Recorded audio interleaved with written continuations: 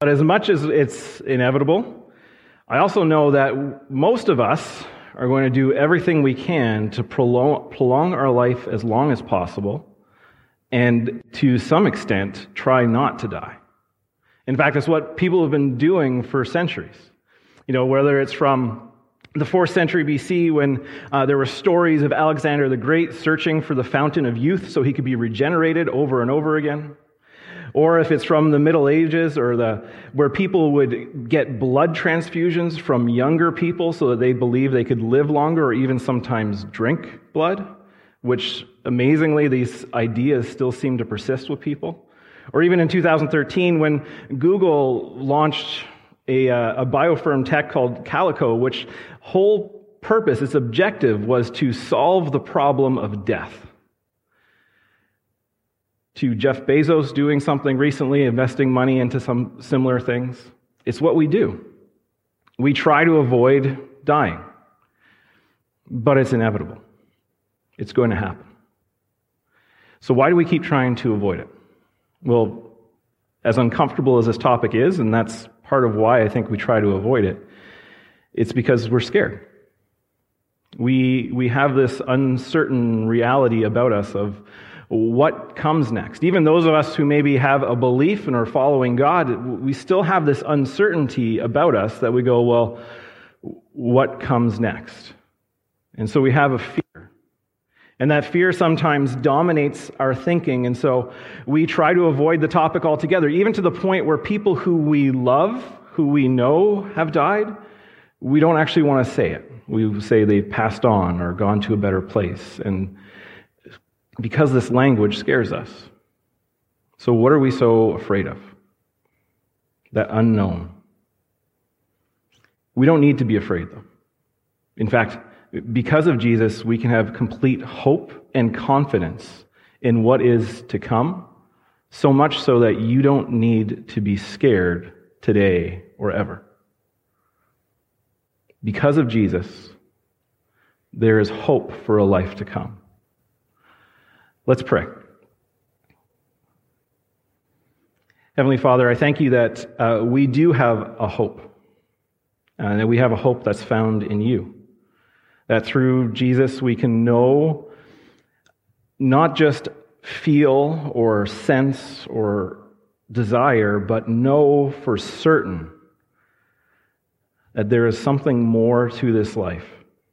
And that as good as existence here is, there is something to come that is so much better. And I pray this morning, wherever we find ourselves online, at home, listening later on, or here in this building, wherever we find ourselves spiritually wondering and questioning and uncertain about what we believe, we can walk away this morning by the power of your Holy Spirit with a hope that will not disappoint. A hope that shows us what is true, and we can embrace it. And I pray this in Jesus' name. Amen. So today we're concluding our series on the Apostles' Creed, and we're going to be looking at this reality, death, by basically asking the question is, well, what happens when you die? Now, if you think to yourself right now, and I would imagine most of us have known people who we love who've died, maybe we've been to funerals, and it's a hard topic to address at times, but a necessary one. But think to yourself, well, what does happen? Like, what do our beliefs say happens? Or what do I think happens? Now, a lot of us, we have this idea that when you die, well, you go to heaven or somewhere else. But the reality of what the Bible teaches maybe is something a little bit different, and that language might be missing from the Bible quite a bit. In fact, the Old Testament, most of the time, what it talks about is that you go to the grave, or you go to be with your ancestors. The language of going to heaven doesn't really occur there. Another word that gets used over and over and over again is that you go to sleep, implying that you're going to wake up. But a lot of us, we think you die, you go to heaven. So where does that idea come from? If maybe it's not as clear in the Bible like that as some of us might think. Well, in reality is it actually comes up from some great thinkers in the past. People like Thomas Aquinas, who wrote extensive works for the history of the church that are really useful for us in our growth and our learning, actually got their ideas from Greek philosophy and started to incorporate it in the life of the church about going to heaven, about a spirit or soul leaving the body. And then after about 1,000 years, it's just become what we talk and what we think. But the early church believed something different. And as we're in this series about the Apostles' Creed, as we're looking at what the early church was believing about these things, trying to get back to what Scripture says about it, what they said about what happens when you die is different. What they said is this, the last two lines: "We believe in the resurrection of the body and life everlasting. Amen." And that word amen is easy to ignore because we probably say it a lot, but that amen word is so very important because it means we agree. So when we say the creed, we're saying we agree to these beliefs.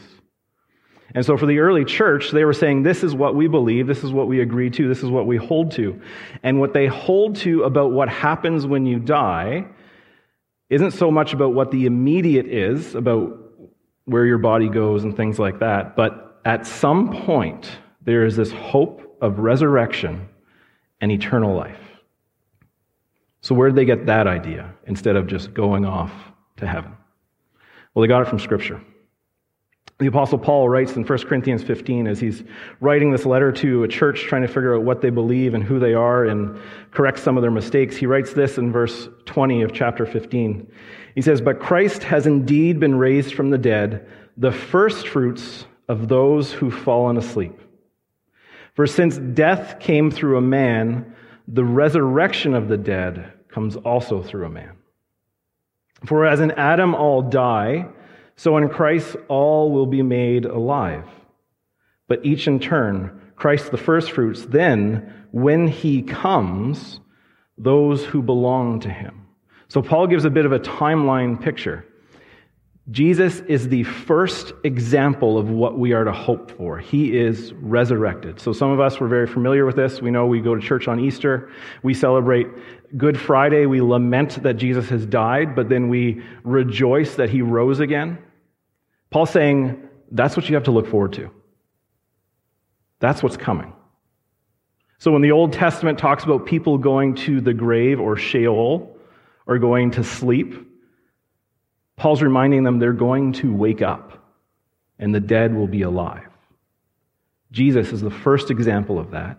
And when he comes again, we too will experience it.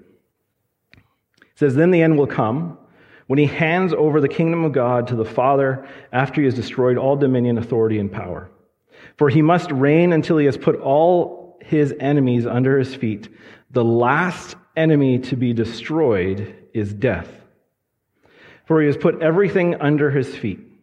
Now, when it says that everything has been put under him, it is clear that that does not include God himself, who put everything under Christ. But when he has done this, then the Son himself will be subject to him, who put everything under him, so that God will be all in all. The early church held to this teaching that Paul passed on to them, that there will come a day, and we don't necessarily have that timeline, but there will come a day when those who are dead will rise, will be resurrected. What he doesn't say is those who died, their body decomposes and their spirit went off to be with God right away, which is sometimes what we actually believe. The biblical teaching around this is more around when you die, there's a waiting period. And now, I'm not smart enough to know how long that waiting period is or what happens in between and all those things. But the picture is there's a waiting, a sleep, but you will wake up. And the hope isn't to go off to heaven, but to experience resurrection in a renewed earth. Paul also writes that Jesus is the answer in all of this. Because there is a problem, and that problem is that death exists. If you read, I was reading this week trying to learn more around kind of our fears around death and what people think about death, and it's really interesting when you look at some of the stuff people talk about, because for a lot of people, they think that death is an evolutionary advantage. That if a species dies, they will be better off than a species that doesn't. So that evolution made the point where we had to die at some point. I thought that was a really interesting take on things. Not necessarily what I would look at. Because the reality is that death enters the picture as an enemy. It's not the way things are supposed to be. And it's an enemy that needs to be defeated and is in Christ. It's not a good thing. But there's a greater hope that we can have in Jesus. Paul writes later on in 2 Timothy chapter 1, Verse 9, he says, He has saved us and called us to a holy life, to be separate, to be different. Not because of anything we have done, but because of His own purpose and grace. This grace was given to us in Christ Jesus before the beginning of time.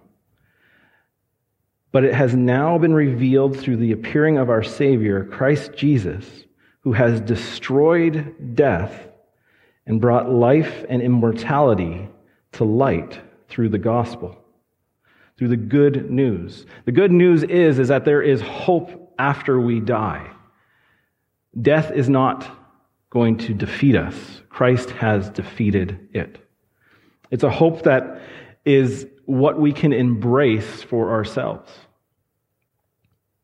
And so when the Creed speaks about believing in the resurrection of dead, it's to believe that Jesus defeated death once and for all. That we don't have to fear it. In Christ.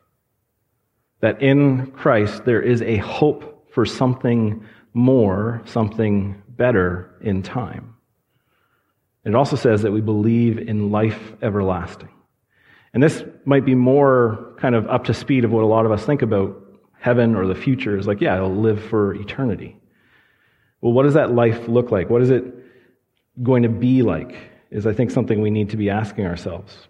And the Bible also kind of paints a picture of this. It doesn't give every single detail, but it gives you a picture of what is to come. And John on Patmos, while he was in exile, while he was imprisoned, he had this vision from God in the book of Revelation. In the end of the book of Revelation, it goes like this in chapter 21. He says, so he's getting these visions. He says, Then I saw a new heaven and new earth, for the first heaven and first earth had passed away, and there was no longer any sea. And we're going to pause there for a minute. A new heaven and a new earth. And so for a lot of us, when we've heard this in the past, or we've thought about this, we think, okay, well, the earth is destroyed, it's wiped out, and there's something new. But in the New Testament, which is what we call the section of the Bible, the stories of Jesus, life after the Old Testament, in the New Testament, there's two words that get used primarily in the original languages of Greek. And there's two words that get used for new, and one is neos, which means like it's brand new, like it's a brand new thing. Like when you buy a brand new car, like it just came off the line, you pick it up, nobody else has ever driven it. It's brand new, it didn't exist before. And then there's another word that gets used that's just kainos. And kainos doesn't mean like it never existed before, it means that it's changed its nature. So it's like you bought a used car that previously existed, but it's new to you. As opposed to something that never existed, it's something that's transformed, that's new in nature. And that's the word that gets used in the Bible repeatedly. So when Paul talks about you being a new creation in Christ Jesus in 2 Corinthians, he's saying you are a transformed nature. And that's the word that gets used here. The new heaven and new earth isn't necessarily this brand new thing that's like completely alien, but a transformed in nature, made the way it's always supposed to have been, earth and sky. It's a renewing, if anything. It's making that which was decaying and not good new for us, the way God always intended it. He says, I saw the holy city, the new Jerusalem, coming down out of heaven from God, prepared as a bride, beautifully dressed for her husband.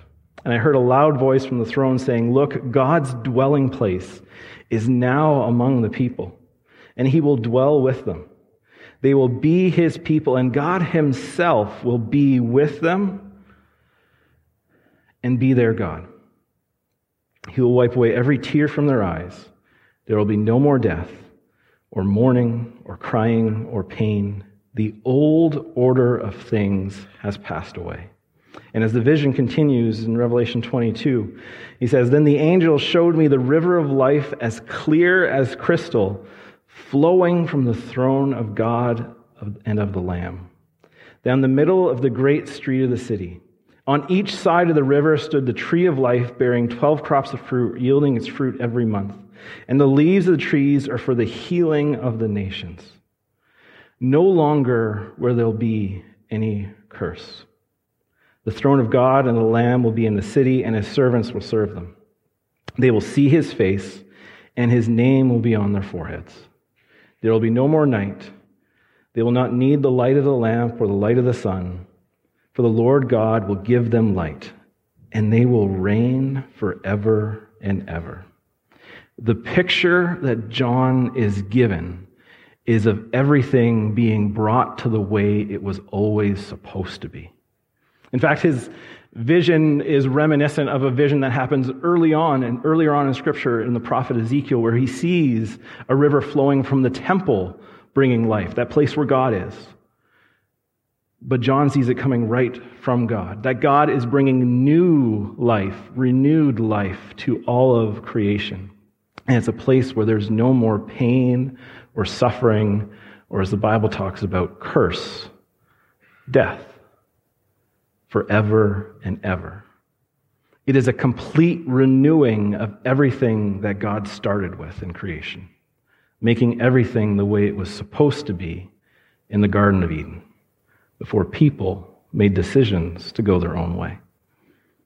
That's what John's vision is that this life everlasting is everything we need. Because this world is not the way it's supposed to be. This world is full of pain and suffering and sorrow. This world is full of our own struggles of, do we do this or do we do that?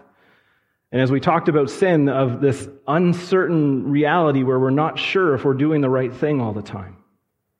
This world is full of death and decay. It's dying.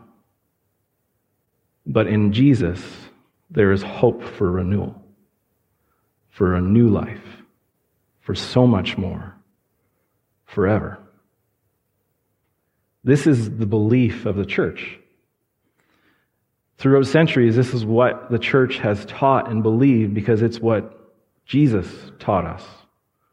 To know with certainty that because of his death and resurrection, through the power of his blood, we are forgiven of our sins. And that in the forgiveness of our sins, there is hope for life in all of its fullness now and not yet, but only in Jesus. The church has held on to this and believed it, and sometimes we lose sight of it because so much around us isn't good, isn't the way we want it to be, even within our churches. But this is why we have things like the Creed, to remind us of what really we should be believing and how it should influence how we act. If I believe in the resurrection of the body, and if I believe in life everlasting, it gives me a different perspective on life right now. Not that I can just give up on what's around me, but I can work with God in the hopes of renewal, to bring goodness to the people around me, to creation that is groaning and waiting for us to demonstrate our love. That's what the church has believed for centuries. So we can be confident. And we can be confident in three things, I think. One is that our future is not in heaven, but a new earth. It's not about escape. It's not about running away from everything that's broken. It's about the work of God making things new. That's where our future is. Our future is a new Eden, as we read in Genesis, but better. There's no more chance of sin. There's no more chance of death. There is a river that flows from God and brings life, where the leaves of the trees are for the healing of the nations. There's no more tears or sorrow or pain. Ultimately, our future is with God, because He will live with us. That's what we can hope for. That by the blood of Christ, death has been defeated. That even though now we experience pain and sorrow and suffering, that things are decaying and things are not the way they're supposed to be, there is a hope for eternity, for a future.